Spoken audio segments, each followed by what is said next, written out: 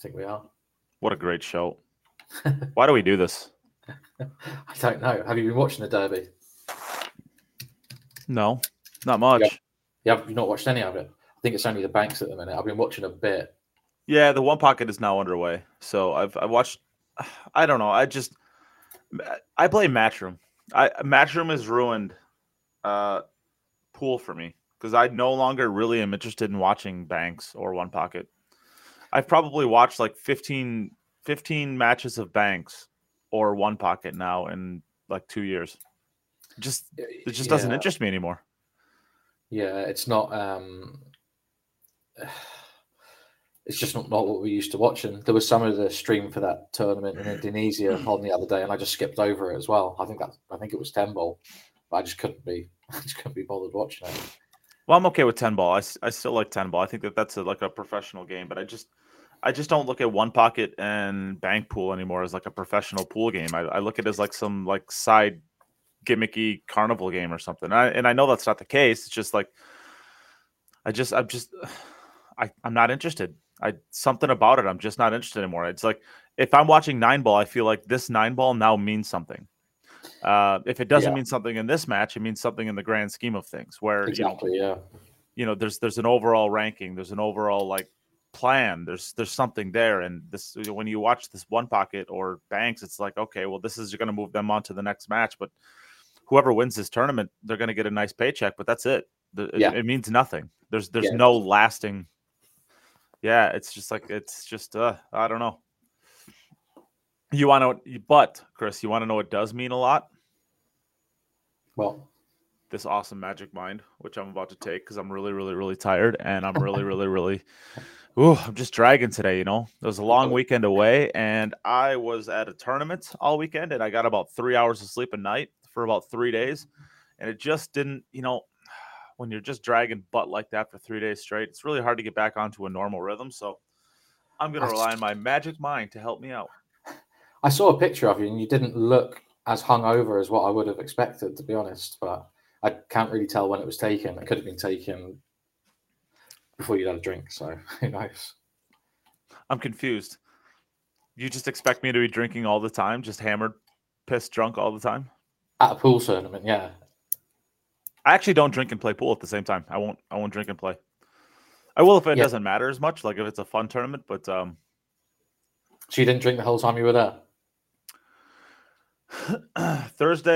Friday? No. I had a couple drinks when we got back, or when we were done, and then Saturday was just kind of like whatever. So I kind of like slowly drank all day long. Basically, I had like one drink every maybe hour. So nothing really. I mean, I wasn't even anything by the end of the night. But we played all the way up to like 1 a.m. I think the first day we got done at like 1:30 a.m. And the second day, I think we got done at like 2:15 a.m. And we were back at 9 a.m. both days. What was it you were playing in? The ACS Midwest Championships. Okay, who are they? ACS, yes. What's that? No, what's that? The American Q Sports Alliance. That would be ACA, it's like a league. It's just something like that. I don't know. I saw a little board. Don't ask me these things. But on the midget tables. Yeah, on the real pool tables. Wow. Midget pool tables. You started your career on an English 8-ball table, which is infinitely more difficult, more respectable than those things that you play on. What are they called? Valley. They're called real pool tables. Okay. Okay. Did you see Ultimate Pool going to America? Did you see that? I did. Yeah, what did I see? This is my brain not working because I'm just dragging. Didn't they sign like a couple of pool halls or something like that? Or I didn't see that bit, but it's all going to be played on your tables. Those 7-foot things. It's all going to be played on them. It's not going to be played on English tables, which is I don't really get it. I do. I like what they do in the UK and stuff. Isn't that really just 8-ball? Yeah. So I don't get it, but I think so. I think what they're going to do is take the tournaments that they do in the UK and just do them in America, but on the real pool tables. without professionals, I guess. Which they do it. The main product they sell over here is with professionals, but they're going to do it in the US on your tables without professionals, I think. So I don't get it at the minute, but I think that's on purpose. I think they haven't released everything on purpose just to keep everybody sort of guessing a little bit. Well, I mean, I like pool content, so. But if it's just another promoter, you've got too many of those already, right? That do the amateur leagues. You've got way too many of them already. We have plenty of promoters, but very, very, very, very, very few good ones. So, yeah, whatever that means. I just don't see how they'd get. I don't get at the minute how they're going to get any buy-in from players. Why would anybody move to play in one of their leagues or events when people are already, it's league night every night in America, right? Jason was telling me in his pool hall, and then it's some. like league night every single weeknight. It's league. So I don't know what the plan is with the ultimate pool stuff. How they're going to get buy-in to play in the events? Why would anybody move from tap or something to play in that? I don't get it at the moment, but we should maybe try and talk to them, see what they're saying. Seems like you're the perfect point guy for that. No, Mike's the guy with the end. Everybody, Mike's the respected one. Well, where is he? Here these we days? are, anyways. Which Mike? Pinozo. I don't know. He's off doing his own thing, probably working away. Yeah, I already drank some Magic Mind. Where'd I put the pot? Right? See, I drank some Magic Mind. Yummy, yummy, yummy. Love me some Magic Mind. Nice. All right. So, I don't know. What do we got today? We got more players that signed. You want to talk some actual real pool now, I guess? Yep. So we got a bunch more players that signed. I think Matchroom listened to our podcast 2 weeks ago. We didn't do one last week because there really wasn't anything going on last week. So we ended up, Matchroom ended up listening to our podcast, and they're like, oh yeah, those are good players to get involved. We would have never thought of those. Let's go try to see if we can get them signed. I think that's exactly what happened. And then they went out and got them signed. So where did we leave off? Yeah, definitely. Where did we get signed off last time? I believe the last person we talked about was, let's see here. How far down do we go? I'll tell you what, yeah. Going through all of these, it's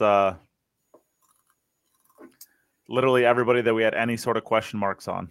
Yeah. And so I think we left off at Chris Melling, if I'm not mistaken. No, or maybe we didn't. Really? Maybe we left off at Alex Baguline. It was later than that. Let me see.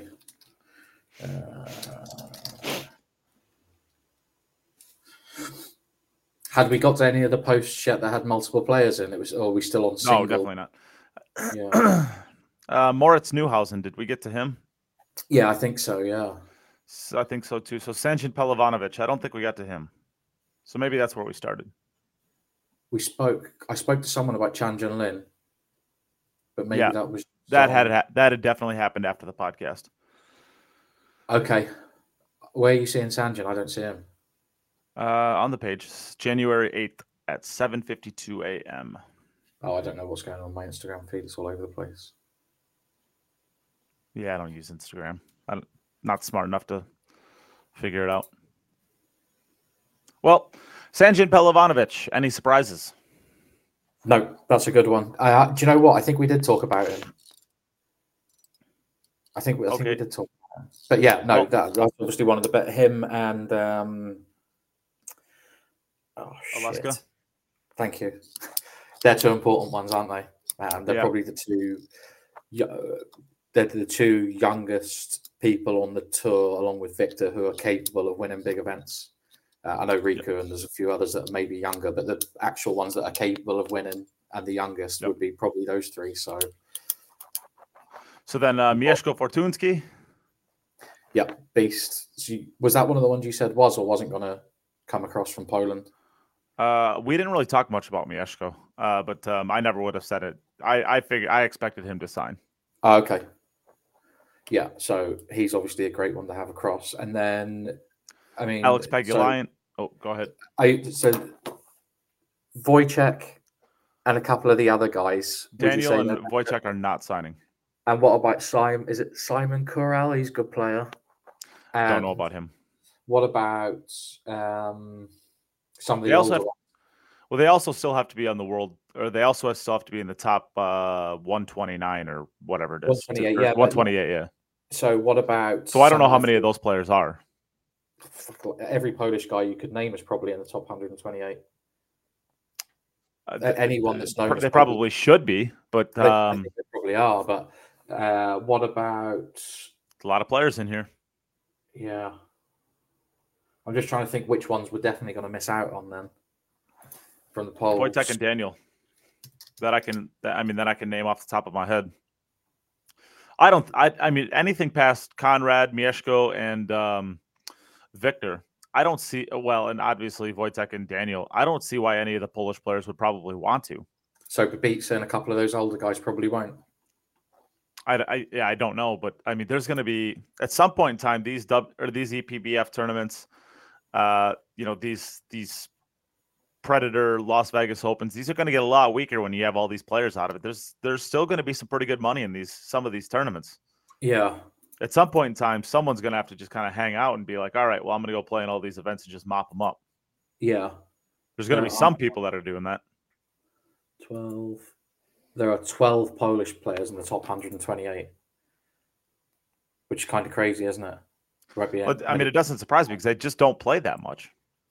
That are in the top 128, I'm saying. Yeah, that doesn't surprise me. That's good, you're saying. You're saying that's good or bad? That there are 12 Polish players in the top. Yeah, I think that's really good. Oh, I agree, but I think that there's probably another 12 that deserve to be in there, but they just don't travel enough. Yeah. Yeah. I mean, if you go to any single one of these Euro tours and there's 12 Polish players in the final 64, and that's just Europe. Yeah. But you've never seen any of those names go to bigger events like the U.S. Open or the Spanish Open or anything like that. I mean, you barely ever see any of these Polish players' names. How many spots do they have free on the federation for funding? Do you know anything about it? I don't know.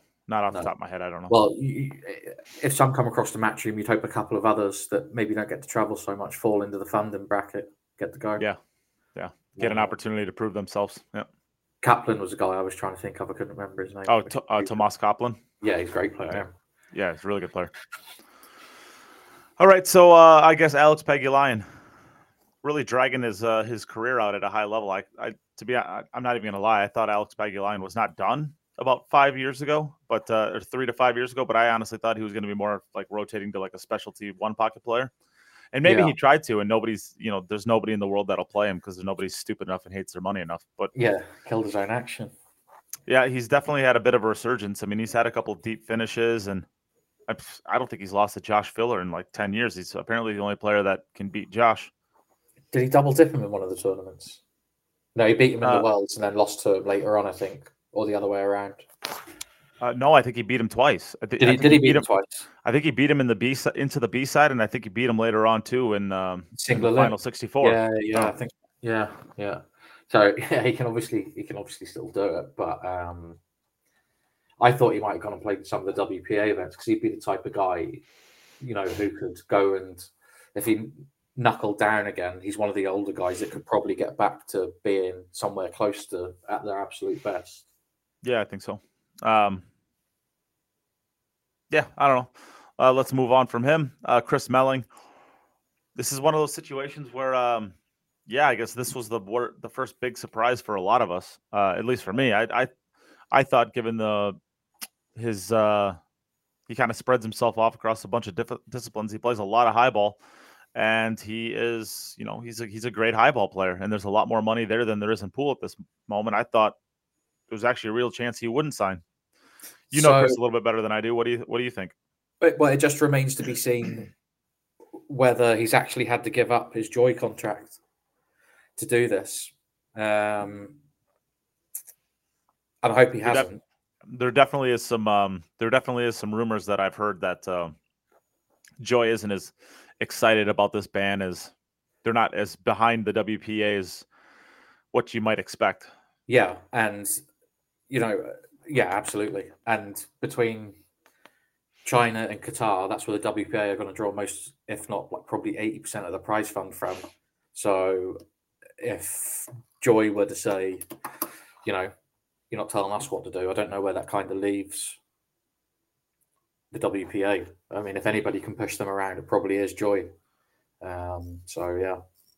Well, when you're advertising, you have a $3 million tour, whatever they're advertising, and about 2.8 million of that is Joy. Yeah, you probably can say what you want. So a couple of weeks ago, the British players, 14 or 15 of us who pay our fees, we got a letter from the British Pool Federation or whatever, I think that's what they're called, saying, here's a letter from the WPA. Give it a read. I like how let's not skip over the fact that you pay this organization money to exist with it, and you don't even know what it is. You don't even know what their name is. I think it is Federation, yeah. But anyway, so we got this letter from the WPA, and it was an invitation for delegates from each country to go to the Joy Masters in China, all expenses paid. So they could have a get together, a shindig, whatever you want to call it, all expenses paid, WPA delegates meeting in China. And along with that, there was a bit at the bottom of the letter saying the WPA are inviting you to bring one of your players, all expenses paid. Now, notwithstanding the fact that everybody has already spoken to Joy and decided whether they're going to play or not anyway, without the WPA getting involved, is like the WPA jumping on the Joy bandwagon, trying to get, trying to get some shine out of it is just shite. It's just you wouldn't expect anything less from them really at this point. Just bananas. But yeah, grasping at whatever they can hold on to. So yeah, I guess the Chris Melling situation and anybody else who's going to be involved with the high ball, which we're going to be talking about Chang Jung Lin in just a couple of minutes, is that's kind of it, right? It's just whether or not they're going to lose that Joy contract or being excluded from them. But it's just Joy, so you've still got Star as well. So Star over in China, and well, there's a few of them, aren't there? Yeah, but if you're Chris, you can probably there's just the big ones are Joy and Star. And Star are called Xing Pai as well. So there's two different names for them, but I'd imagine Chris is probably somebody who can literally pick up the phone to Star, who aren't WPA affiliated, and say, would you like to sign me on a contract to play in your tournaments? And they'd probably bend over backwards and wire him some money on the spot. But for everybody else, it won't work like that. But, sure. Yeah. Well, Mark Beisterbosch, I think we actually all kind of decided he probably wasn't going to sign if we had to make our prediction. And it just shows how, I mean, it's one of those situations where it's going to be very interesting to see what happens once March 1st comes around and the WPA actually sticks to this or not. I have heard that there's some players that have signed strictly under the assumption that the WPA ban will not go through. Yeah. I'm wondering if this is one of those. There's also they don't want to give up their spot.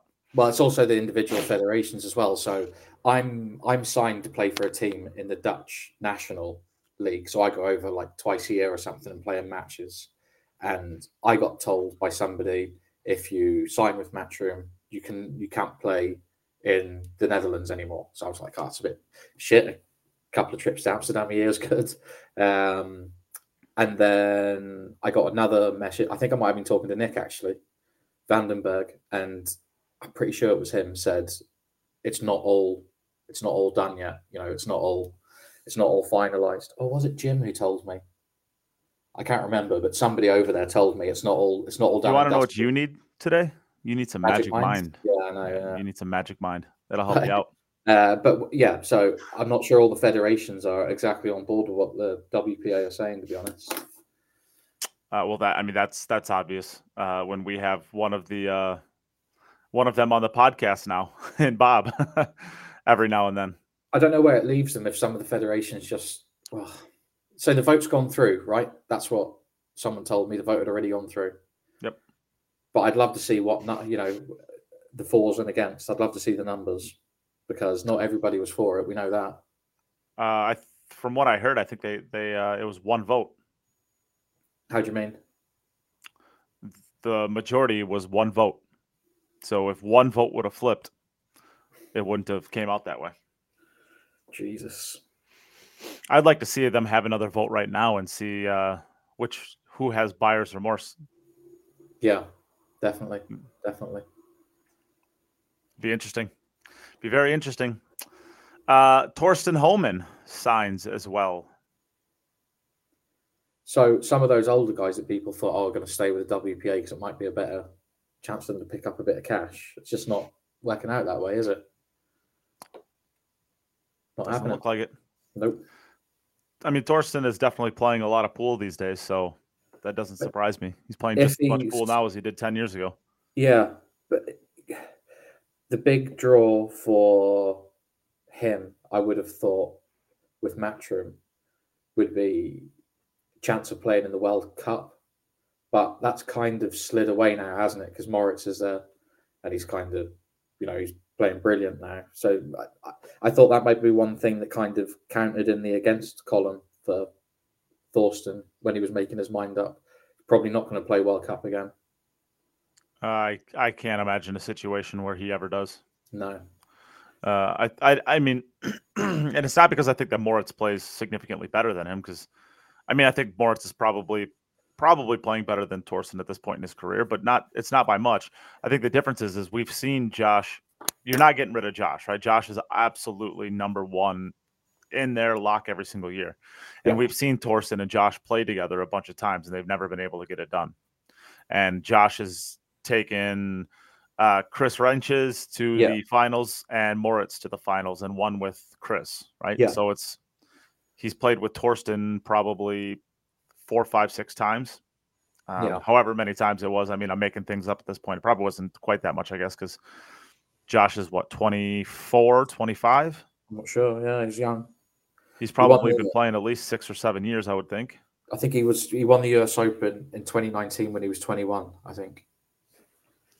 So that was 4 years ago. So maybe 25. So he's probably he's probably been playing the World Cup of Pool 5 years. Yeah, something five or 6 years. Yeah. So yeah, I mean, he's probably played with Torsten, I guess maybe only 2 or 3 times. Because I know he played 1 year with Ralph. The thing with Moritz is he's tacking on probably 10 Fargo points to the equivalent of it every few months. He's improving so quick. He's gonna. What is he at these days? I'm not sure. He's got to be in the 780s, I would think. Yeah, he's got to be up there, and his ceiling's going to be his ceiling's definitely probably Josh.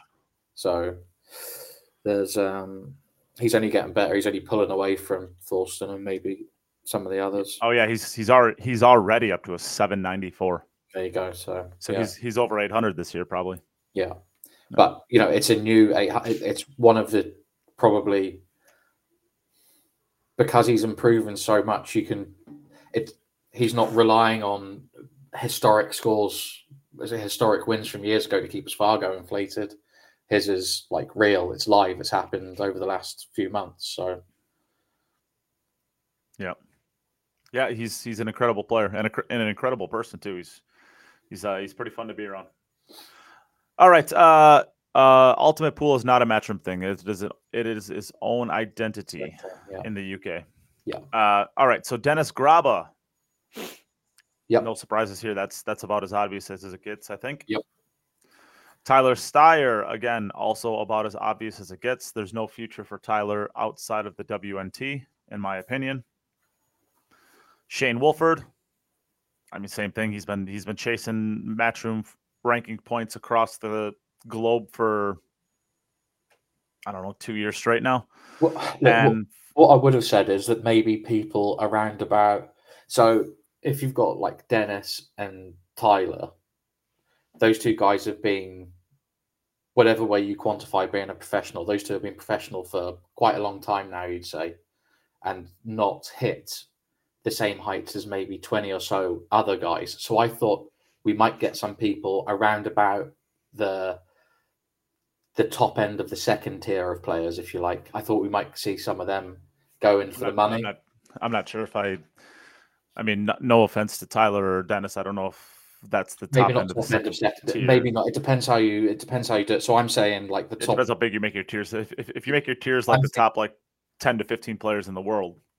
Yeah, so I'm thinking like 2025 or something. But yeah, I thought we might see some guys around about there who, so with Dennis and Tyler, if they won a big major, if they won the US Open or something, it would still come as a bit of a surprise, wouldn't it? So players like that, yeah, you'd say. So. I thought we might see some of those guys go for the money, but obviously, nobody's bitten. Well, if they have, I mean, they're not a player that you'd be like, oh yeah, forgot about, or that person definitely does. There's probably going to be a few that fall through, and we'll hear about them as we go, and we'll be like, oh yeah, that player never signed, huh? Yeah. But I can't see. I mean, especially Tyler and Dennis. I can't see either of those guys ever being that type of player. I mean, they're at every event that they can basically go to. They're not looking to chase easy money because they're in the box every single weekend. Yeah, but I don't. Again, I don't know if that's necessarily true or how true it will be in 2 or 3 years' time. Because if you don't have a benefactor and you're not making enough money from prize money to make a good living, sure, and there's easier money out there, it's a logical thing to look elsewhere, isn't it? Yeah, I just don't think that either of these two players are that. Not now, but and I'm not saying specifically those two guys either, but there'll be some around about there, I think, who might change their minds eventually. Yeah. Well, this now we're getting into some players that really actually surprised me. I actually heard Woo Kun Lin wasn't going to be signing. Did you? I did. Obviously, that wasn't true, or they had a change of heart. But Woo Kun Lin is probably one of those players that goes under the radar. That is a top tier player. I don't think for the players he is. For the people that don't play in the bigger events, but for all of the players, everybody knows who he is. No, I'm talking more like from the fan side of things. Yeah. I think he's one of those players that he's quite. I mean, I don't think I've ever had a conversation with him. I don't know if he speaks any English at all. If he does, I don't know if he speaks a lot of it. I'm not sure. But he's one of those players that are just kind of just under the radar, doesn't really get a lot of shine, doesn't really put himself out there very much, but he just gets out from everywhere. I mean, if he's not a top tier player, he's just on the other side of it. He's really an incredible player and an incredible player to watch. He's really entertaining on the table.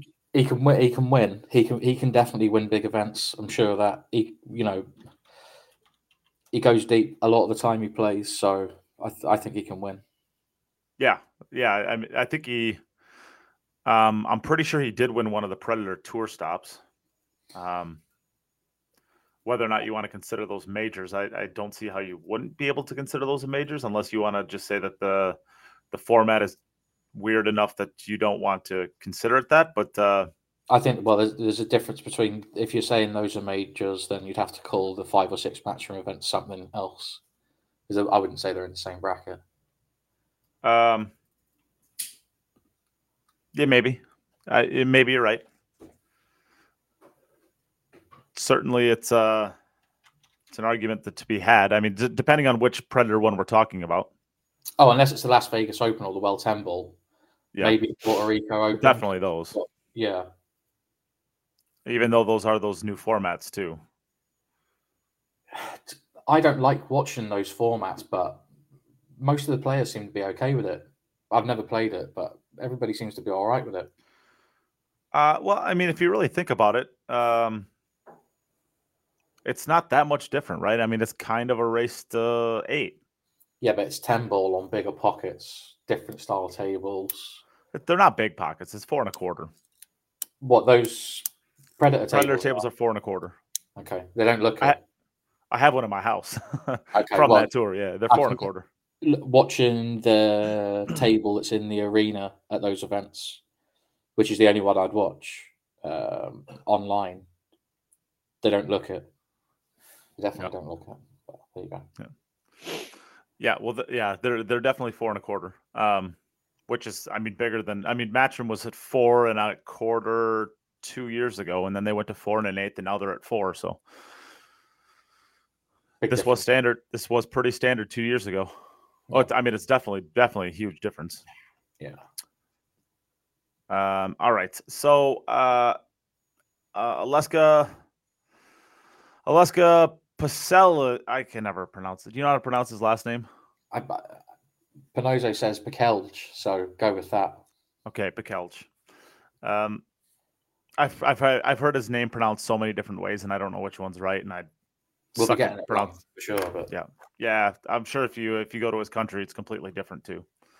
So, this again, not a surprise to me, but it's a huge signing for the WNT. I think he was definitely one of the hottest players on tour towards the end of the last year. That wasn't a household name already. He was going deep in a lot of tournaments. I think did he make the semifinals of is it the Hanoi Open or? Oh, I don't know about that. I think he might have made the. He was in the final 4, I believe. And the European Open, I think him and Sanjin might have played each other in like the last 16 or something, maybe. I think he might have got the quarters or one of them, maybe. And maybe he got the quarters of the World 8 Ball too, I think.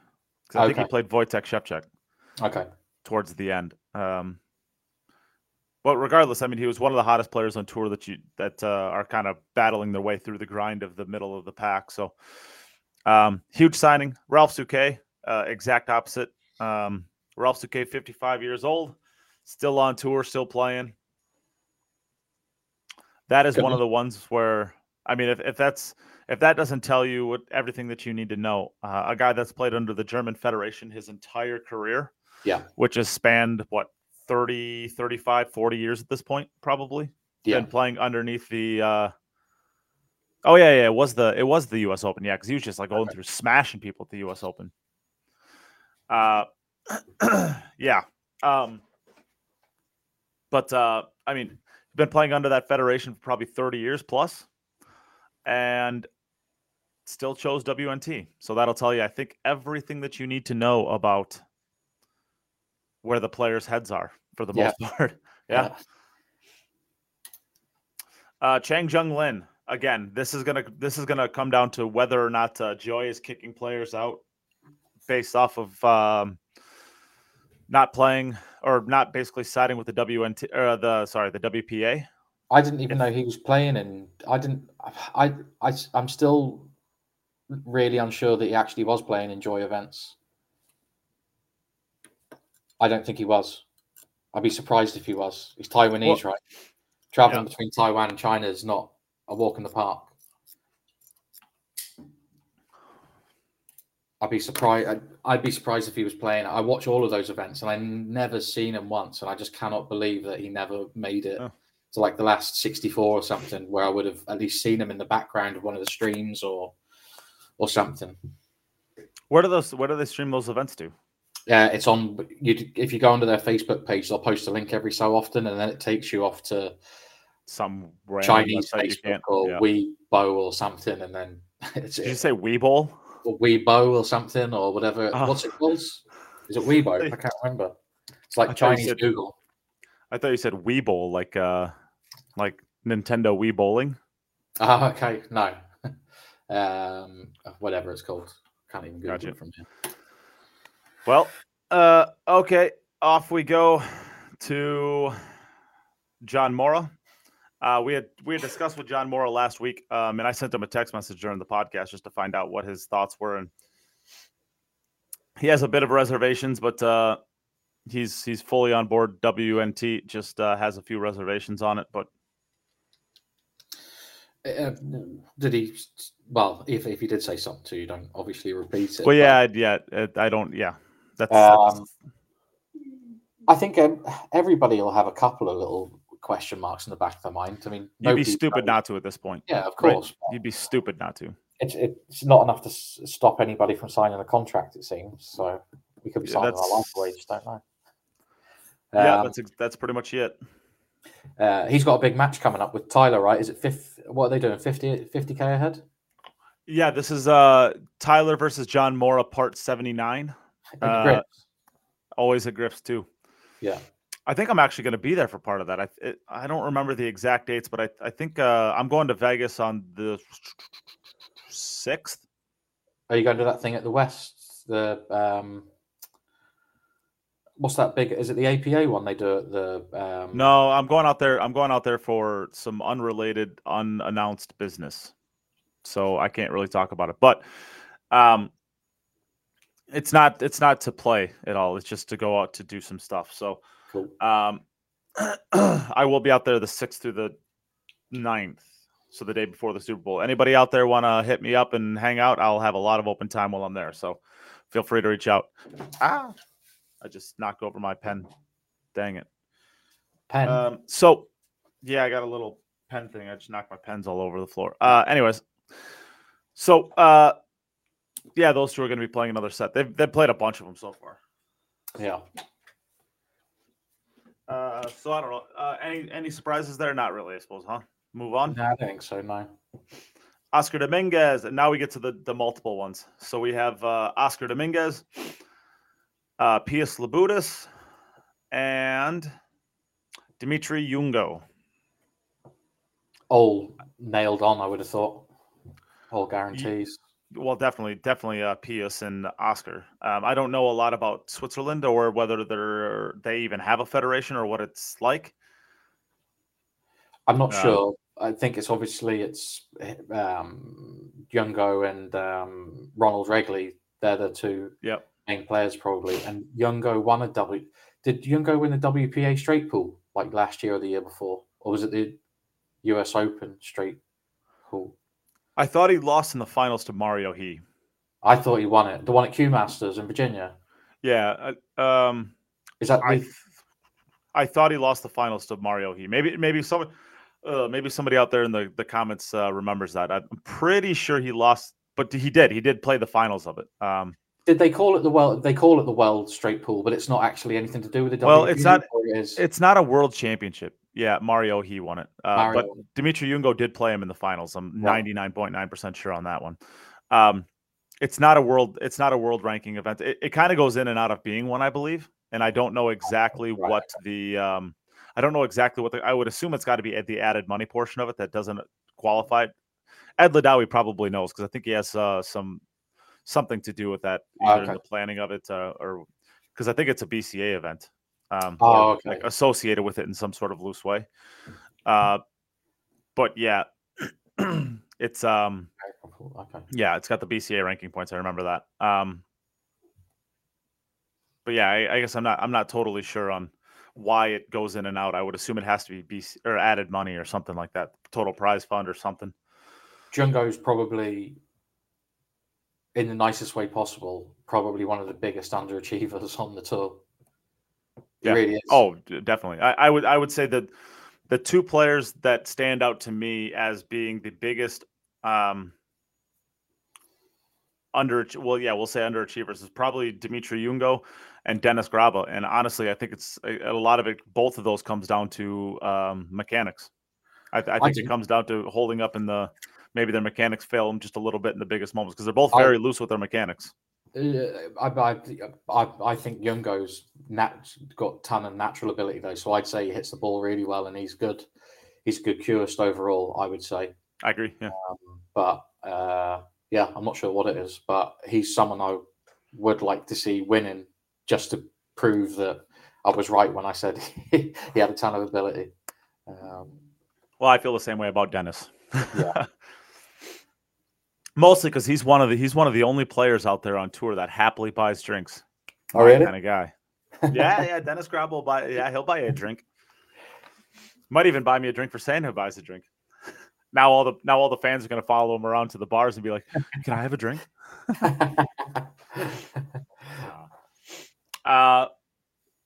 Michael Feliciano, The only Filipino that is signed thus far. Bit of a surprise on that one, huh? No, not. I don't.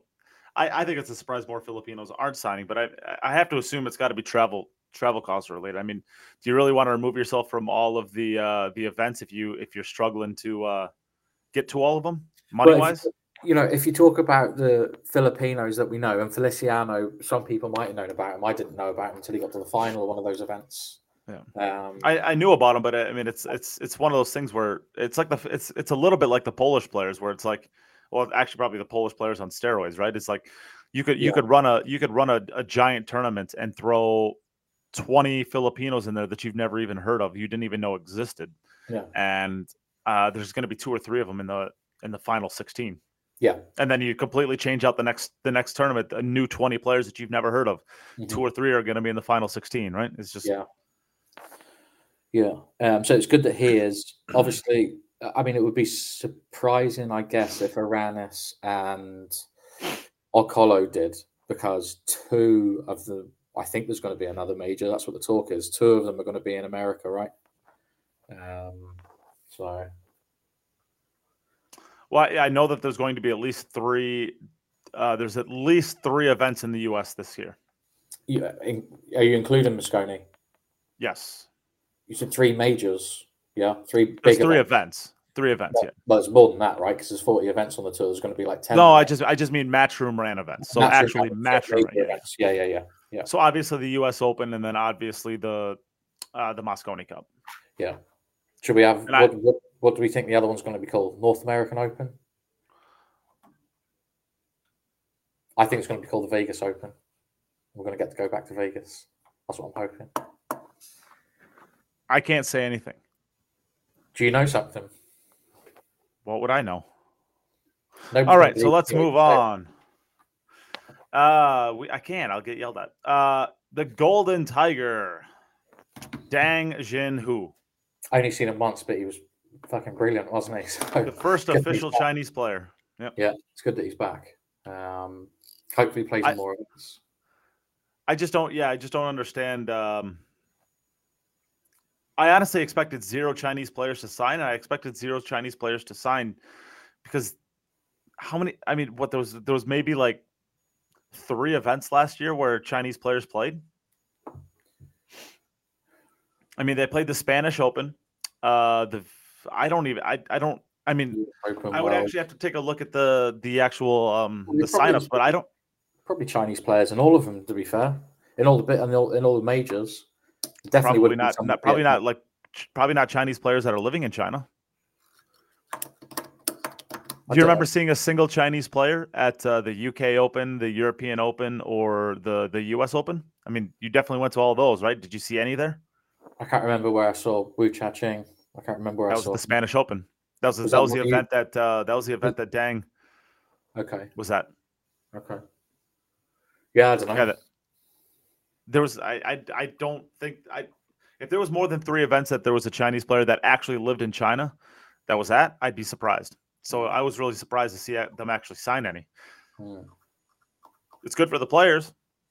Chinese players not playing in the events makes those events significantly easier. They have a lot of really good ones. I don't really know any apart from Wu, to be honest. Obviously, Dang now, but I don't know many other. I get confused with the ones that are from Taiwan and the ones that are from China. Even though Wu Cha-Ching is from Taiwan, right? But he lives in China. And now he plays for China, but he's actually from Taiwan. Yeah, maybe. Yeah. Yeah, but some of the others, I'm not sure. All right, so then the next 4, Elliot Sanderson, Imran Majid, and Oliver Solnaki. Nobody else on that post worth mentioning? Yeah, nobody else on that one. And Mr. Chris Alexander. That's you. Yeah. That's you, buddy. You're announced. How did it feel? Nothing really. Nothing really. Bit embarrassing, but that's about it. What I want to know is where the hell is your Cue It Up patch? I'd imagine it's in the post with my Manscaped that you said you were sending me years ago. What else you sent me? Everything else you promised me basically for years that you never sent me. Take that down, for fuck's sake. You're so cute, though. Look at you. No. 38 years old. Holy buckets. Yeah. Jesus. Did you take your heart medication today? Today? No, I forgot it.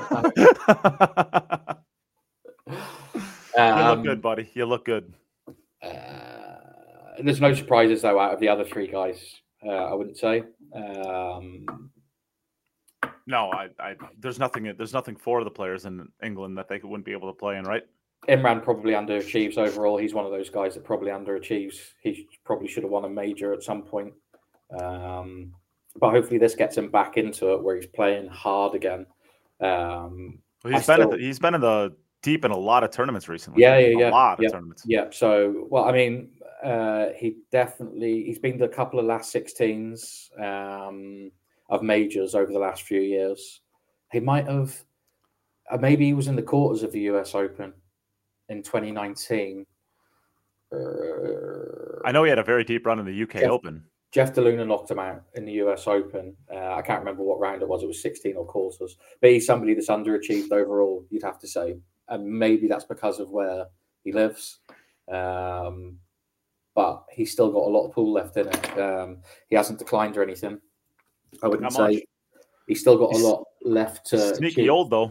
Sorry? Sneaky old, yeah. 51 years old. Yeah. So he looks good for his age.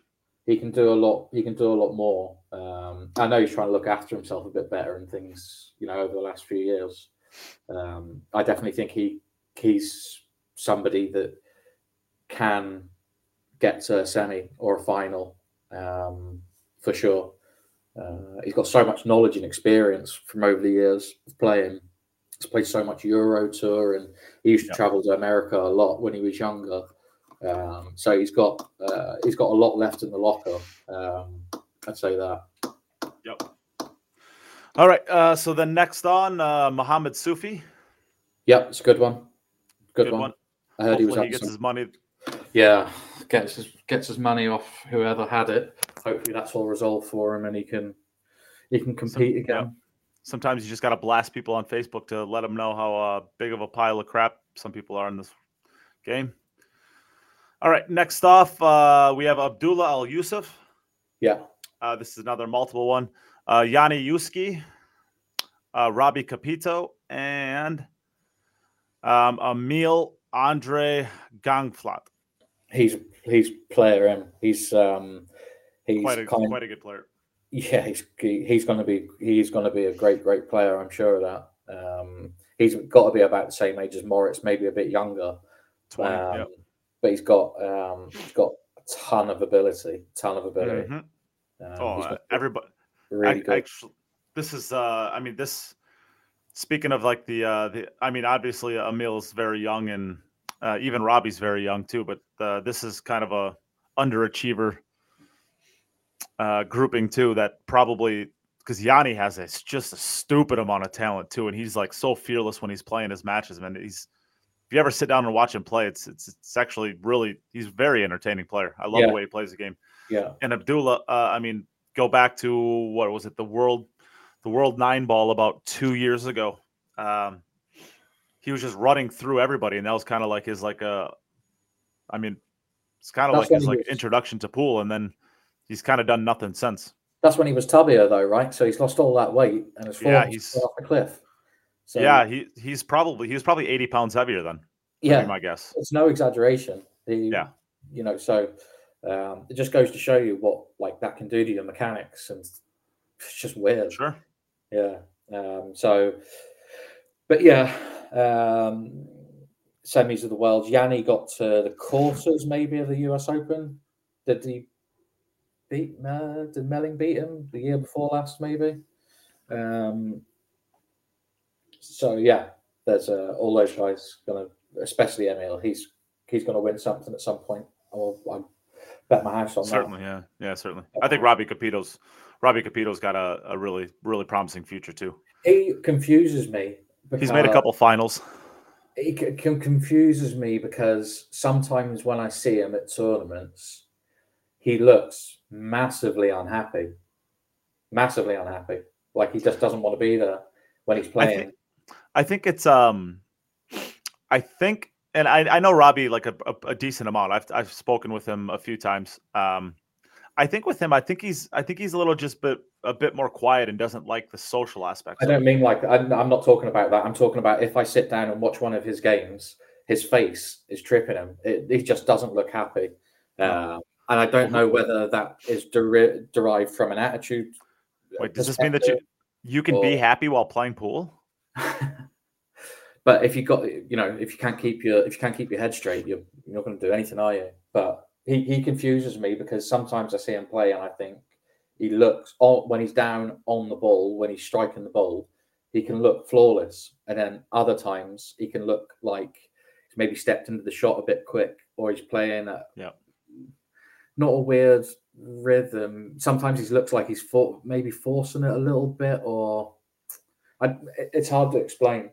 But yeah, he has got a load of ability, but it just remains to be seen whether it translates into a big win or not. All right, next up, I mean, this is a surprise to me, but I guess there's really no downside to it, I guess. Gary Wilson. Yeah. I mean, I guess there's no downside to him signing. I mean, it's not like snooker has anything to do with the WN or the WPA, so why not? I think Matchroom probably would have thought by this stage they might have had, by the time Matchroom in their 3 or 5 year plan were professionalizing things, they probably would have imagined they would have had 4 or 5 of the snooker guys on there, and Gary might not have been one of the names they were thinking of. Yeah, probably not. So I mean, I know that they were hoping for Judd Trump to stay over a little while longer. Yeah, but I would assume, anyways. The prize money just isn't there to attract maybe the top 8 guys. Yeah, I think Gary will be a top 8 snooker player in the next couple of seasons. I think he will. But yeah, it's good to have him across from where the first time I seen him play to where he is now. He's a lot more confident when he's playing pool now. There's not so much of a surprise. And I think the first tournament he played the UK Open a few years ago, I think he might have only practiced for a day or two with a cue that wasn't his and all of that sort of stuff. So kind of sounds like you, doesn't it? I actually played him in that tournament and he played so shit that I beat him. So there you go. Things have only got better for him since then. Yeah. Well, all right, off we go. Riku is a signed player. Yeah. Riku Rompinen. What do you think? Good. It's 16 good to have 16 years old. Yeah, it's good to have one of the really, really young lads on there. Especially because I think when at the majors where they have the junior tournament as well, I'm pretty sure he ducks them and plays in the main men's event instead. Well, yeah, so it's I think because Sam Henderson at the U.S. Open played in the juniors and then he played in the main draw, and he had to play. Sam Henderson had to play BJ Ushery to get into the final 64. Mm-hmm. When BJ decided it'd be a good idea to shark a 16-year-old. So actually, he was 15 at the time. No, that was his birthday. He played him on his birthday. And BJ decided to be a good idea to start sharking a 15-year-old, 16-year-old that day to have a chance of winning. And if Sam would have won that match, he wasn't allowed into the juniors because he still was in the main draw. So that would have been probably the situation with Riku as well. And maybe when he was playing these events because I think he did play the US or the SVB Open, the inaugural one. I'm pretty sure. The inaugural one. Okay. I didn't think he had played in any of them. I think the inaugural one he did, the very first one, but I don't think he played this last year. But anyway, he's more than up for playing a man's game, coming and playing all the men. He's got he's got great scalps. He's already has some great scalps. I know he beat Sky Woodward at the Las Vegas Open last year in straight sets, like 4-1, 4-3 or something like that. He had one shocking result. I've seen. He had one really, really bad result. He lost against this Scottish guy in Germany last year. Is that you? No, not that you're Scottish, but yeah, he lost to Jim. Jim beat him. Yeah. Which obviously he might as well just retire. His career's over. Well, that kid might play for another 40 years, and that might be the worst result he's ever going to have on his CV. So he's hit the low point. Everything Yeah. else is gravy from here on in. So, Well, unless he finds a way to lose to me at an event, that'd be the only thing that'd make it worse for him. Oh, that's rough stuff. All right. I do kind of find it funny that he gets his own post, though. I mean, the people who are getting their own posts at this point are Gary Wilson, Mohamed Sufi. Well, I guess that was before they really started doing doubles. No, whatever way, they give him his own post. Way to do it. That's good. Good. Yeah. Good. Future star. All right, and then we have Omar Al Shaheen. We got Masato Yoshioka. I didn't think Omar would, to be honest. I didn't think he would. Mickey Krause and Chris Reinhold. Mm-hmm. Well, Omar's not playing much pool. Yeah. I know that. He's got something else going on or something, right? Well, without going too deep into his life, he's had a rough stretch of the last couple of years, I think, and I think that's kind of directed his focus away from pool. You still see him out there every now and then, but I think, again, this is one of those players that has very. I mean, I don't want to. I mean, if somebody as good as he is, it's kind of stupid for me to say that but I mean, he has very, very bad mechanics that he makes work really, really, really well. Kind of like a Mohamed Sufi, right? I mean, it's like, it's an American style of playing, though, isn't it? Like American. Yeah, it is. Yeah. But like his mechanics, I just don't feel like they hold up well if your timing, like you can have the worst mechanics in the world as long as your timing is good. When you're coming through on the ball, your timing has got to be pinpoint. And if you're not playing a lot of pool, that timing is really hard to square up the ball coming through. Yeah. So I still think that he has all the talent in the world to be that like high level player that he was for about a 2-year stretch, but he's only 31 years old. I mean, he can get it back anytime he wants. Yep. Agreed. Yeah, he definitely can. Anyone else a surprise in there? No, I don't think so. I mean, the Chris Reinhold one doesn't surprise me. But I mean, he kind of goes in and out of playing a lot of pool too. Yeah. So, I mean, why would you want to give up your spot, right? Sorry? I said, why would you want to give up your spot, right? You got to keep that as so. And that catches us up on all of the players that have signed since. So, I mean, there's not a lot of players who haven't signed yet that might. We're getting up there. So, two that I thought we would have absolutely seen by now, and they're in the young up and coming bracket as well, are Atencio and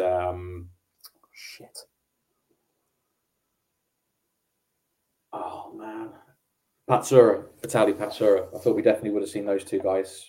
Vitaly probably has. He might just be one of those multiple post kind of guys. Yeah, maybe. Yeah, and there's still some other guys as well there that you'd hope. I mean, Johan Chua, Jeffrey Ignacio. I mean, there's a ton of Filipinos, right? Well, I'm just putting the Filipinos aside because who freaking knows at this point? Like who knows? There's one player too that I was thinking that. Well, it'll come back to me in a second, but I mean, basically all of the players that we thought might not sign because of their federation, most of them have signed. The Germans, the Dutch, a lot of Polish players. Yeah. Yeah, I think so. Yeah. Did they say anything about? I know he'll play Delgado. Spanish Delgado, not Filipino. Oh yeah. Jose. Carlos I don't. Yeah, I guess I don't. I didn't see anything on here yet. He'll definitely be one of them for sure. I would have to assume. Yeah, I mean, you have to put everything you have on him joining. Just looking to see if there's anyone else.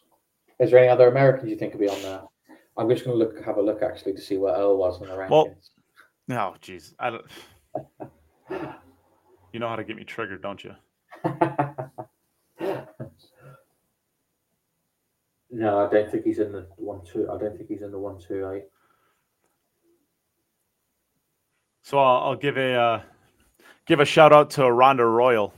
She's actually quite good at keeping these things updated with the amount of players that are actually signing. Yeah. So we're up to 53 official signings, public signings. How many? 53? Is that it? Well, that's goes back to like the Emil one. So up to Mohammed Sufi. So we're probably at about 60 now because we have another round of Riku and Gary Wilson that she hasn't gotten to. So 53, 54, 55, 6, 7, 8, and 60. What about Americans? Are there any in there that you think? Well, the entire Mosconi Cup team is now announced, as well as basically the next like 3 or 4, right? Potentials. I mean, Shane signed, Sky signed, Fedor signed, Tyler, Shane, Oscar, Billy. BJ Usuri. Who else? BJ's not signed. Who else would there be? But I don't know that he's already signed. I would guess that if you put some truth serum into BJ, I think he's probably over Matchroom. Really? He probably. I would. I mean, I'm sure he'll play some events, but I'm sure he's done chasing the dream, so to speak. I'm sure. Like, I know BJ decently well. Not decently well. I know him at an arm length. I sat down with him for dinner a couple times at an event, and he is what he is. He's a nice guy. He actually is a nice guy. But he's got this victim mentality to him that he thinks that everybody's out to get him. And I would guess, based off of knowing him, the very little that I do, that he thinks that he was screwed over by letting Fedor in, because that spot, he probably is going to think that spot is his, and Matchroom didn't want him to be in it, so they took it away from him by giving it to Fedor. There's some people that think that Matchroom have something against them, and in reality, Matchroom couldn't give a shit who you are. It doesn't, there's very few people, in the nicest way possible, there are very few individuals they care about. The rest, definitely, fight it out amongst yourselves. That's what it's there for. And if you get to the top, then they'll care about you. But there's very few individuals that they should care about or that they need to. Yeah, and those are the people that you see on the stream tables every single match or every single tournament, right? Yeah, but you got to maximize what you've got, don't you? It's no rocket science. They're not going to freaking. What about Hunter Lombardo? What's he going to do? Do you reckon? Zero chance. I don't know. I doubt he's signing.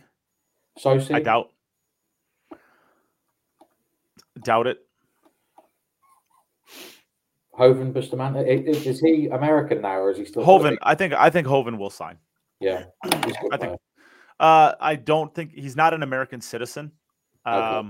I don't think he's an American citizen. I mean, I'm talking in an area that I don't know a lot of right now, but I don't think he's he's definitely not an American citizen, and I think he's trying to become one. But that the process to become an American citizen is not exactly easy. Yeah, and it takes a long time. When you've got someone like Hunter who's gone to, I think I saw him every tournament I went to. I think he was there. So that's mostly overseas for him. I don't know where he's at in the rankings. He might. I mean, he's played more events than most players, but I still don't know that puts him in the top 128. Yeah, it does. Yeah. So him, Donnie Mills, Greg Hogue. Who else? I can't imagine Greg Hogue is going to sign. Donnie Mills, he doesn't really travel that much, does he? Not a ton. I mean, he plays his events. He plays his events. Is what I would say. What is that? Oh, just the ones he wants, dips in and out. Yeah. Like Turning Stone, he'll play like the US Open, stuff like that. He plays his events. Yeah. Fair enough. Nick DeLeon, he's in there. Nick DeLeon will sign. I think he already has signed. He hasn't been announced, but yeah, Hunter Lombardo is back in 82nd in the world rankings. Yeah. Actually, I can go through here and just kind of go. I just pulled up the world rankings, so start looking at a couple of the U.S. ones. Yeah. Number 2, Shane Van Boning signed. Fedor Gorst, number 3, signed. Sky Woodward, number 16, signed. Tyler Steyer, number 41, signed. Shane Wolford, number 43, signed. Oscar Dominguez, number 48, signed. Billy Thorpe, number 51, signed. BJ Ushery, I doubt he will, but it's possible. I just don't think he will. I think he probably has a victim mentality, thinks that he's screwed over by them. Jeremy Sos, go ahead. Just on him, if he doesn't sign, it's not like he's going to fly to Qatar and China and stuff, is it? Or is it? No, zero so what, chance. Is he just, well, he'd really be. It's the same thing he's been doing for the last 10 years. I mean, if BJ wouldn't have won that McDermott, or the McDermott, I think is what he won. If he wouldn't have won that event, there's no freaking way he would have been chasing points all year long, I don't think. It's the mentality for some of the US guys chasing points. It's so foreign, I think, to everybody else who's not who's on the world tour and that isn't in the top 20 or something. It's just so weird to have somebody who's 90th chasing Mosconi points because there's only 6 guys ahead of him. It only takes 15. Well, before Fedor signed with signed with the U.S., he signed as a U.S. citizen. Before Fedor kind of switched over to the U.S. side of things, I mean, $15,000 got you pretty damn close to making the Mosconi Cup as a guaranteed, and it probably did guarantee it. It's just it's one tournament. I mean, one tournament in the semifinals, and you made enough to make the Mosconi Cup. Why wouldn't you chase that?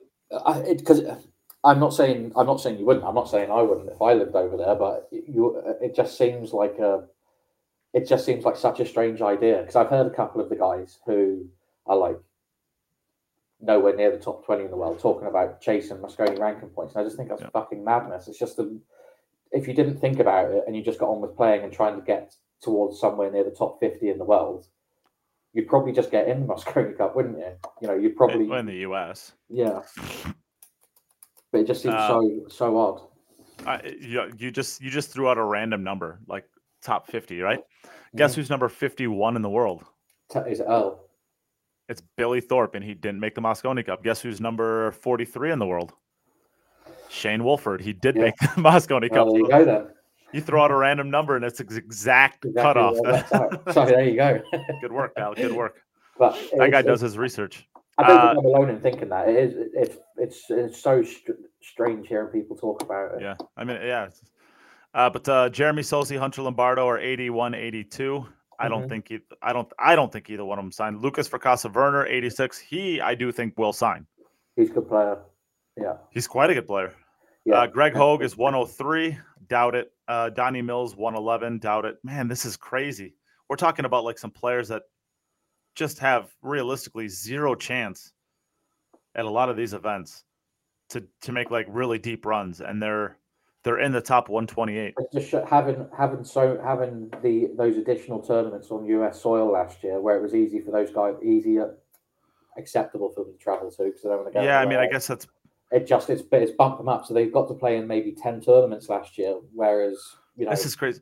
Danny Olson is 131. He's 4 spots out of the top 128. That's nuts to me. He does we've barely seen Danny Olson playing anything in 4 years. Yeah, I'm trying to think. And he is. What's the name of that other kid? There's 2 other. So Eric Roberts is the black kid, right? Yeah. He doesn't travel though, does he? To be honest, I don't know much about him. He's a good player though.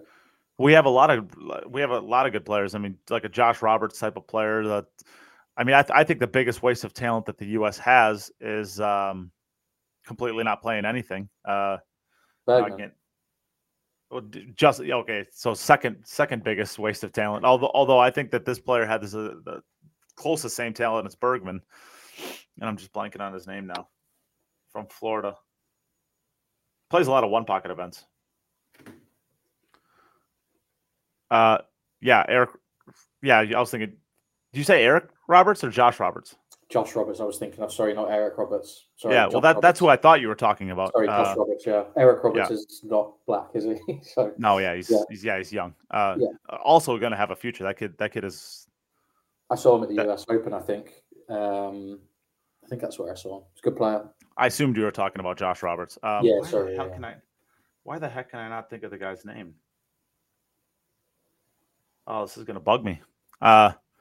He played a Mosconi Cup for the U.S. Shuffit. No, not Brandon Shuffit. He's from Florida, South. I think he's from Florida though. Oh, I know you mean. Someone must have already typed it. No, nobody's said it yet. Where's Ed?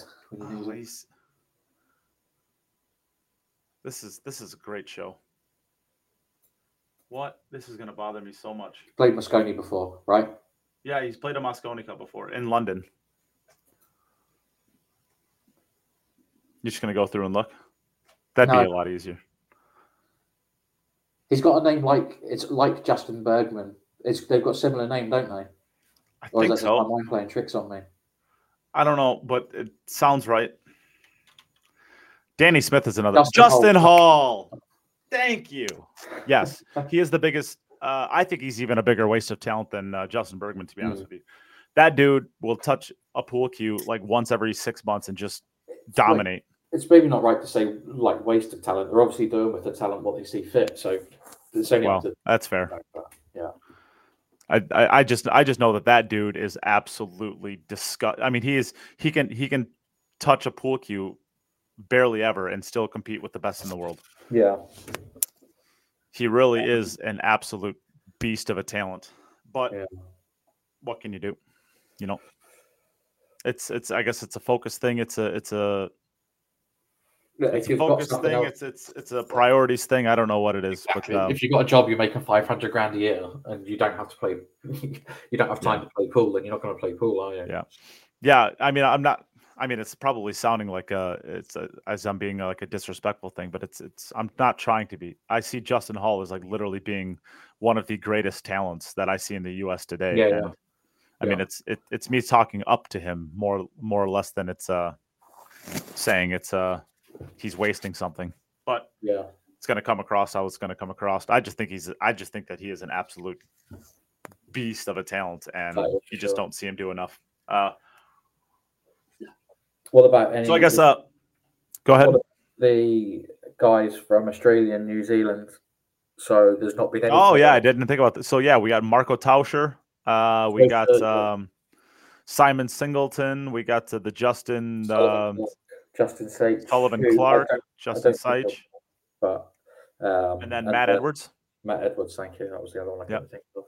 So I mean, and actually, there's only been 2 Japanese players too. Who? Oi and Nuku Oi and Matsuya. Who else is there? I mean, there's a lot of.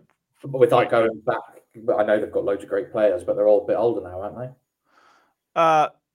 Yeah. I mean, yes and no. I just don't think the Japanese players travel as much, but there are a lot of really great Japanese players. I mean, Japan and New Zealand are about as far away from Europe and East Coast America as you can get, aren't they? Really, they're about as far away from all of the tournaments you could possibly be. It's a jet. It's a jet flight and a half. You know, it's probably realistically from New Zealand to, let's say, Atlantic City. I mean, you're probably looking at 28 to 34 hours of travel, I would guess, from start to finish. I think Teutsch told me he traveled like 30 hours just to get to Poland last year, which is crazy. Well, ultimately, it's going to depend on where your layover, because you're not going to get a direct flight, obviously. So it's a matter of where your layover is and how long it is. Yeah, Teutsch. Is Teutsch even in that top 28? Oh, he's got to be. Every tournament the dude plays in, he finishes in the top 32. Unbelievable player. I mean, we're talking about like talented players that. Naoki Oi is like very sneaky old. It's actually crazy. I thought he was like his early 30s. Yeah, he's sneaky old. Well, like 40. 41, yeah. Well, I mean, according to Wambra. I think that sounds right. Teutsch is in there. So hopefully he's one that if he signs, that's a good thing because ability-wise, I mean, Teutsch has got to be maybe in his late 20s or very early 30s, but he can win. I think Marco's a little bit. I think Marco's is a little bit older than that. I don't know. It doesn't really matter at all, does it? So what's the difference? It doesn't make out that much odds, but I would guess he's 31 or 33, 31 to 33, somewhere there. What did he win? The US Open 10 ball? Did he beat Shane in the final? I think he did. I know that he's had a couple really, really, really good finishes. Yeah, I think he did win the U.S. Open 10 ball, if I'm not mistaken. Yeah, and he was probably the best before he left Holland. He was probably the best Dutch player still playing. Outside of Niels, Nick had stopped by then. Well, I don't know that he was far off of Niels either. No, but I'm saying if you just leave him out of it and talk about all the younger ones, De Ruyter, Teutsch, and Bijsterbosch. Some of the other guys don't play anymore. Ivo Arts, he was another good player, but Teutsch is just a beast. Technically, he's unbelievable. Technically, especially watching American pool, you can see some people that just they look like they're swinging a tennis racket or something. But he's on the cue. He's absolutely perfect. Brilliant player. Yeah. So I guess we've gone this entire time without talking about the Derby City at all. So we should probably talk about that. But first, I think we should probably have a lovely little ad session here.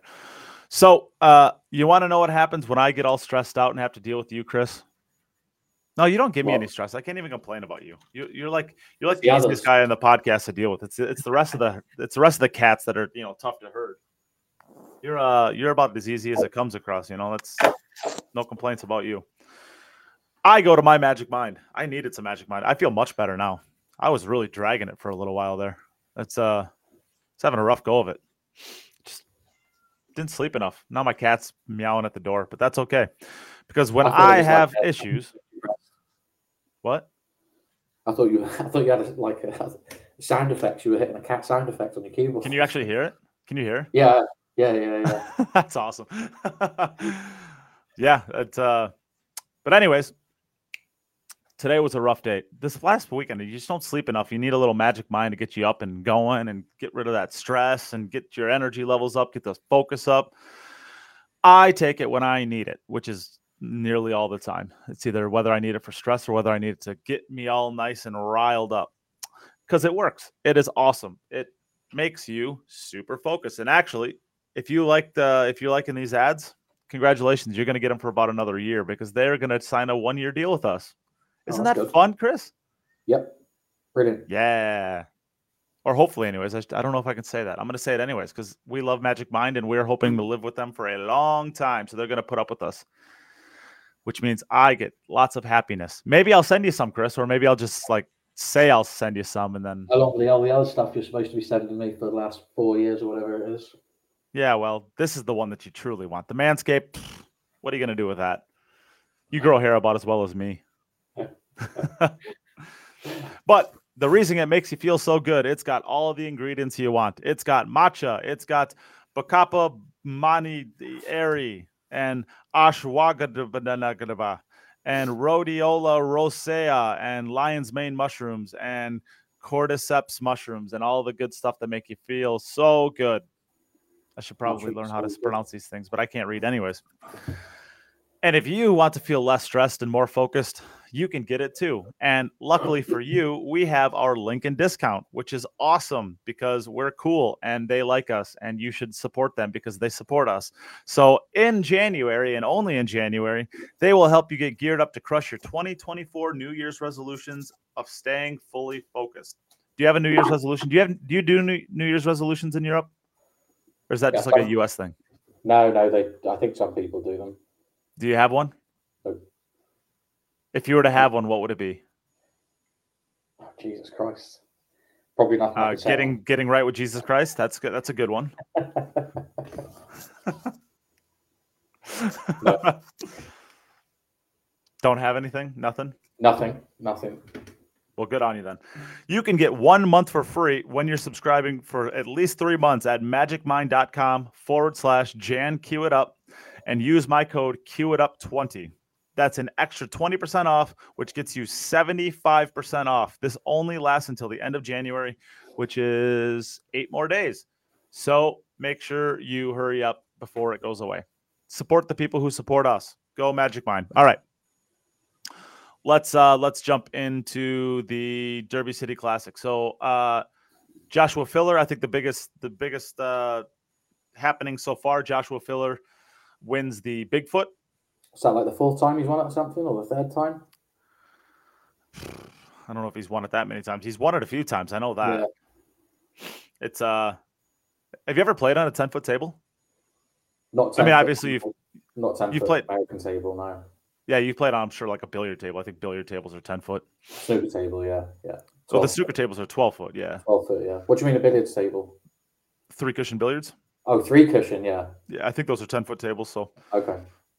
but yeah, Derby City sorry, Diamond. Whenever they set up booths, whether it's at like Super Billiards Expo or any of the expos in Vegas, they usually bring their 10-foot table with it, and they let you just hit balls on it. Okay. That table, it's brutal. I mean, it's like you wouldn't think that one more foot adds a lot, but it's what it adds on in square foot, though, isn't it? So if you're going from like 9 by 4.5 to 10 by 10 by 5, 5, yeah, it's quite a lot of extra square feet on there. Yeah, there's a little bit of It's a diagonal shot, though, isn't it? Same on a snooker table. From corner to corner, it's a lot longer than 12 feet. Yeah, well, yeah, it's 10 more square feet, right? Yeah, 9.5 to be exact, but yeah, that's a lot. Yeah, it adds up, and you'll find out whether or not that stroke is nice and square once you shoot those diagonal shots. Yeah. But I don't know, any surprises. I mean, Levan Corteza, great tournament for him. He's another one of those Filipinos that just seem to always find a way to get it done. Doesn't really get the credit he deserves, I don't think, a lot of the time. To be honest with you, I absolutely agree with that. I think that he's, you remove Carlo Beato, and maybe Dennis Arcolo, and I don't know that you can come up with another Filipino that's definitely better than Levan Corteza. Yeah, he's tough player. I don't know how he does in the one pocket and stuff, but they're all good at all games, aren't they? But he's a tough player. Yeah. Have you ever had a chance to play him? No, don't think so. No, I'd like to. Obviously, he's one of the guys that you do want to. He's one of the guys you do want to play at some point. Yeah. Joshua Filler's only won it once before. Really? Wow. So 2020. So they don't have 2023 in here, which is kind of fun. But last year Shane won it. So 2022 was Josh Filler. 2020 Jason. Jason won it a heck of a lot more than I would have ever suspected him. 2019, Cheng Jung Lin. 2018, Roberto Gomez. 2017 and 2016, Jason. And then Shane, and then Dennis in 2013. Well, thought Filler would have won it more than once. Well, he did twice now. Why? When was the first time you said he won it? 2022. Oh, okay. So they don't have on here 2023, but spoiler alert, Shane won last year. Yeah. Yeah, I mean, every single year I feel like I keep telling myself, like, why can't we have this conversation of why can't the Derby City Classic have better results and easier to follow along with? Yeah. And every single year it just gets tougher and tougher and tougher. Tougher and tougher. Once you get the link, it's. But they've paired up a digital pool now to do the streaming and stuff, and their system for tracking matches and things is good. But it's just they probably got it set up for 256, not 580 players or whatever madness is going on there this year. Yeah, I mean, that's definitely right. The buybacks and stuff as well, right? So it's not. Well, it's that random draw. So the format is a little bit goofy, but as a computer scientist, well, I mean, I guess I'm a mathematician that has a degree in computer science as well. It's not that tough. It's really just not that tough to come up with an actual. You've got it's really 158 days to get it done. Yeah, I'll get right on that. Yeah. No excuses. No excuses. Get out of here. So yeah, the banks are underway. The one pocket is underway. I think the 9-ball starts in 2 days, I believe. Wednesday, tomorrow. Tomorrow, I think. Is it tomorrow? Yeah, tomorrow. Oh yeah, it is Tuesday. Yeah, I'm thinking it's Monday. We always do the podcast on Monday, so. Yeah. Well, they're on like round 9. Well, they were on round 9 of the banks earlier, but they might have moved on to round 10 by now. I would think so, yeah. And they're into the one pocket. Sky's playing. It's a name I've heard loads of times before, but I've never seen him play. Dave Matlock. He's like a player from the 70s and 80s, isn't he? Yeah, I think so. Sky's playing him in a bit in the one pocket. Yeah. Do you know why some? I don't get this. Fedor said something when he was streaming something the other day that more streamers should allow other people to stream at the same events, and I couldn't get my head around why anybody would want to do that. But lo and behold, there's more than one streamer at this, and Well, it kind of depends. It depends what you're trying to do. Are you trying to build the game, or are you trying to maximize your own profit? And then if you're trying to maximize your own profit, if you're going to do that, then I think if you want exclusivity to an event, you probably got to fork out some cash for it, right? As the game grows, these are going to alter. Like, for example, the Super Bowl, right? The Super Bowl is streamed by, oh shit, I don't even know this. I think it's NBC. I think it's NBC that has the Super Bowl. But you know damn well that there are, there's Fox, there's ABC, all these different companies, ESPN that are bidding against them to try to get the rights to that event, and they're forking out millions, if not billions, to get this package to try to get the Super Bowl, right? Yeah. I mean, if you're going to get to the point where you are going to do that, you're going to get exclusivity to an event, you're probably going to have to start forking out a pretty decent chunk of money in the future to get that exclusive rights. If you're not pumping out, crazy amounts of money for this, I don't see why the organizers wouldn't want as many people in there as possible streaming the events. I don't see why a single person would pay for it if that was the case. Why a single person would pay to stream it if that was the case. Well, then fork out more money and get exclusive rights to it, and then you could. Why would you fork out anything? Why would you lay down any capital at all if there's going to be other people doing it for free? I don't get it. Well, because that would theoretically get you exclusive rights to it. Why would you pay anything? Well, why would somebody pay exclusive rights to stream Premier League soccer? No. I pay in there to go and stream the Derby, right? You go in there and you don't pay anything to stream it. What? So why would I then pay anything in the first place? What? It wouldn't be worth anything, would it? Theoretically, you should get better matches. I mean, they would, like, obviously, if I go in there and I'm not paying anything, they're never going to give me Jason Shaw versus Shane Van Boening, right? Yeah, and I'm not talking about the Derby specifically, but Fedor's been streaming some of his games at his own events, and he was saying when he was doing a practice session the other day that he talks to whoever the streamer is and gets them to agree to him doing it. But Fedor is going to be the top or the second best game in every single round. It'd be the top or the second most watched player at whether it would be the Turning Stone or the one that was on a couple of weeks. In that sense, you're right. Yeah.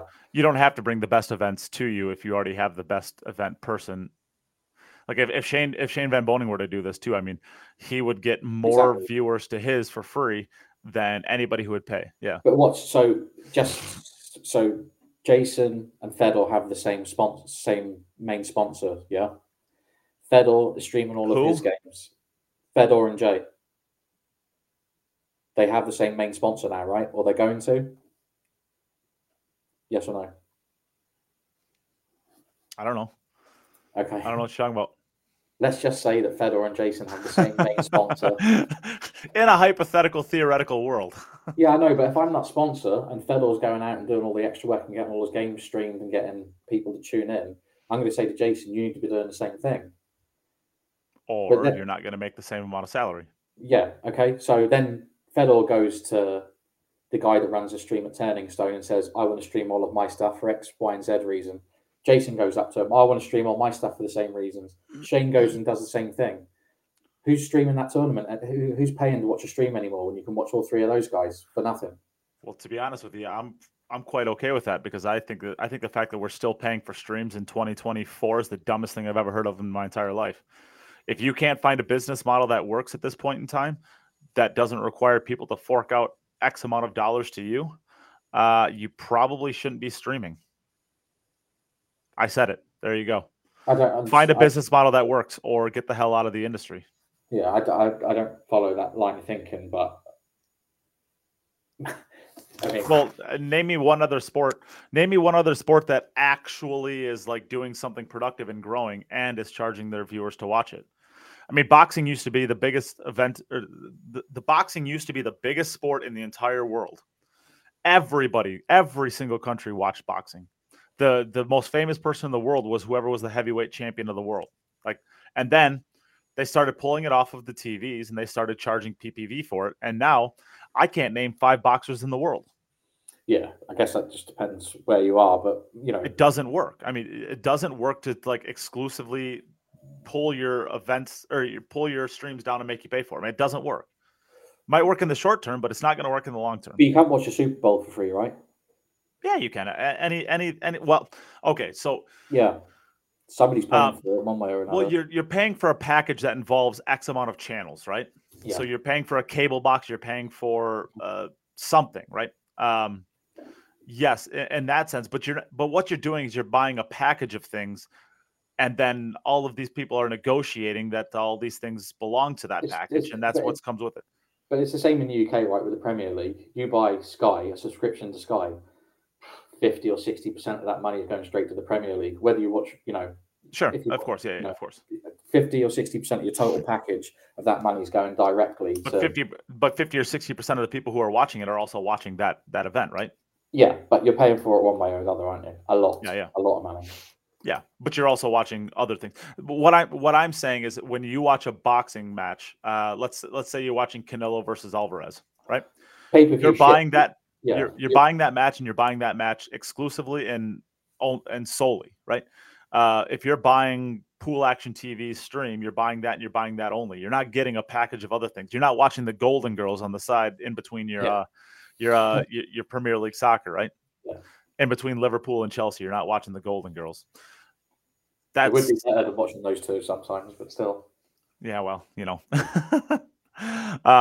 regardless, if you're buying a package, it's a little bit different than if you're buying just that event.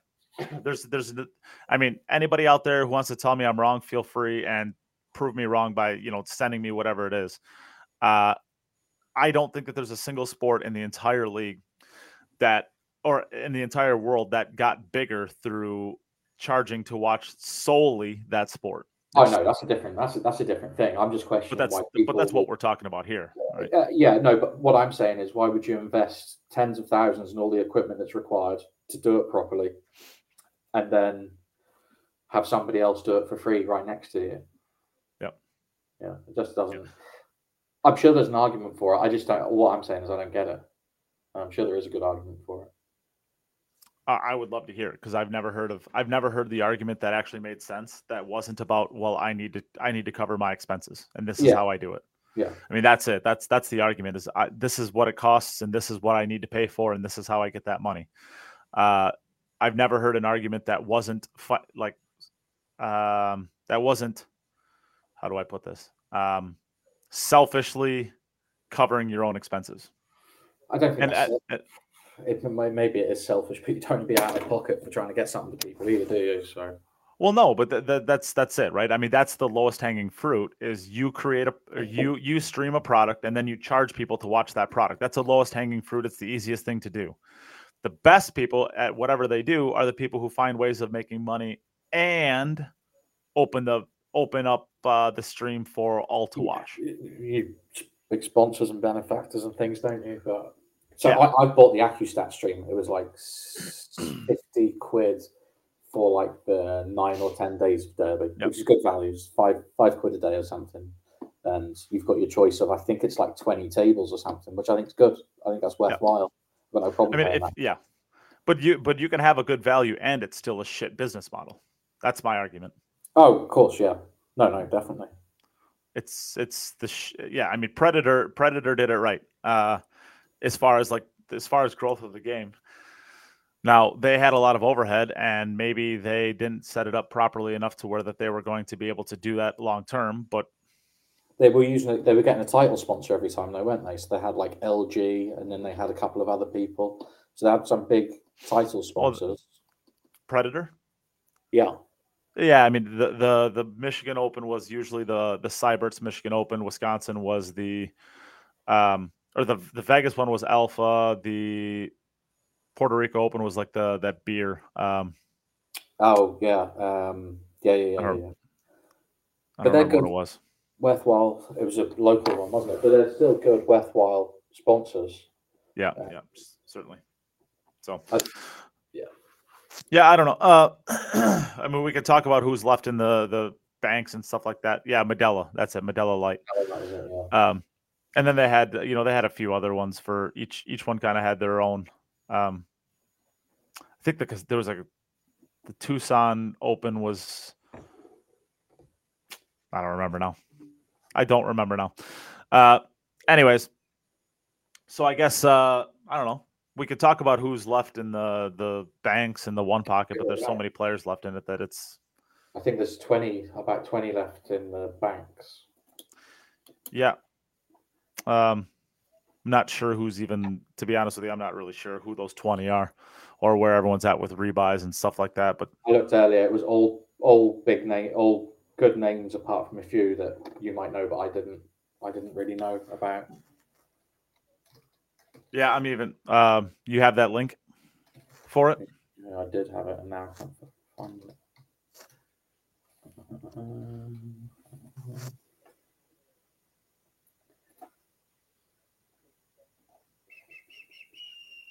This is some riveting stuff. Chowan, Yuzhushin, John Demmett, Chanceline. John Demet, that's he's a good player. He's from Texas. He originally is from Kenosha, Wisconsin.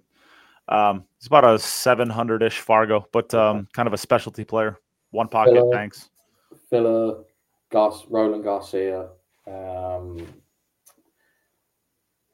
Gomez, Pinagar, Gorst, Mickey Kraus, Michael Hinton. Oh no, sorry, that's different. That's in the one pocket. Sorry. Justin Hall, Troy Jones. Justin Hall, we were talking about him earlier. Yeah. And that's it. Shane's got to be somewhere.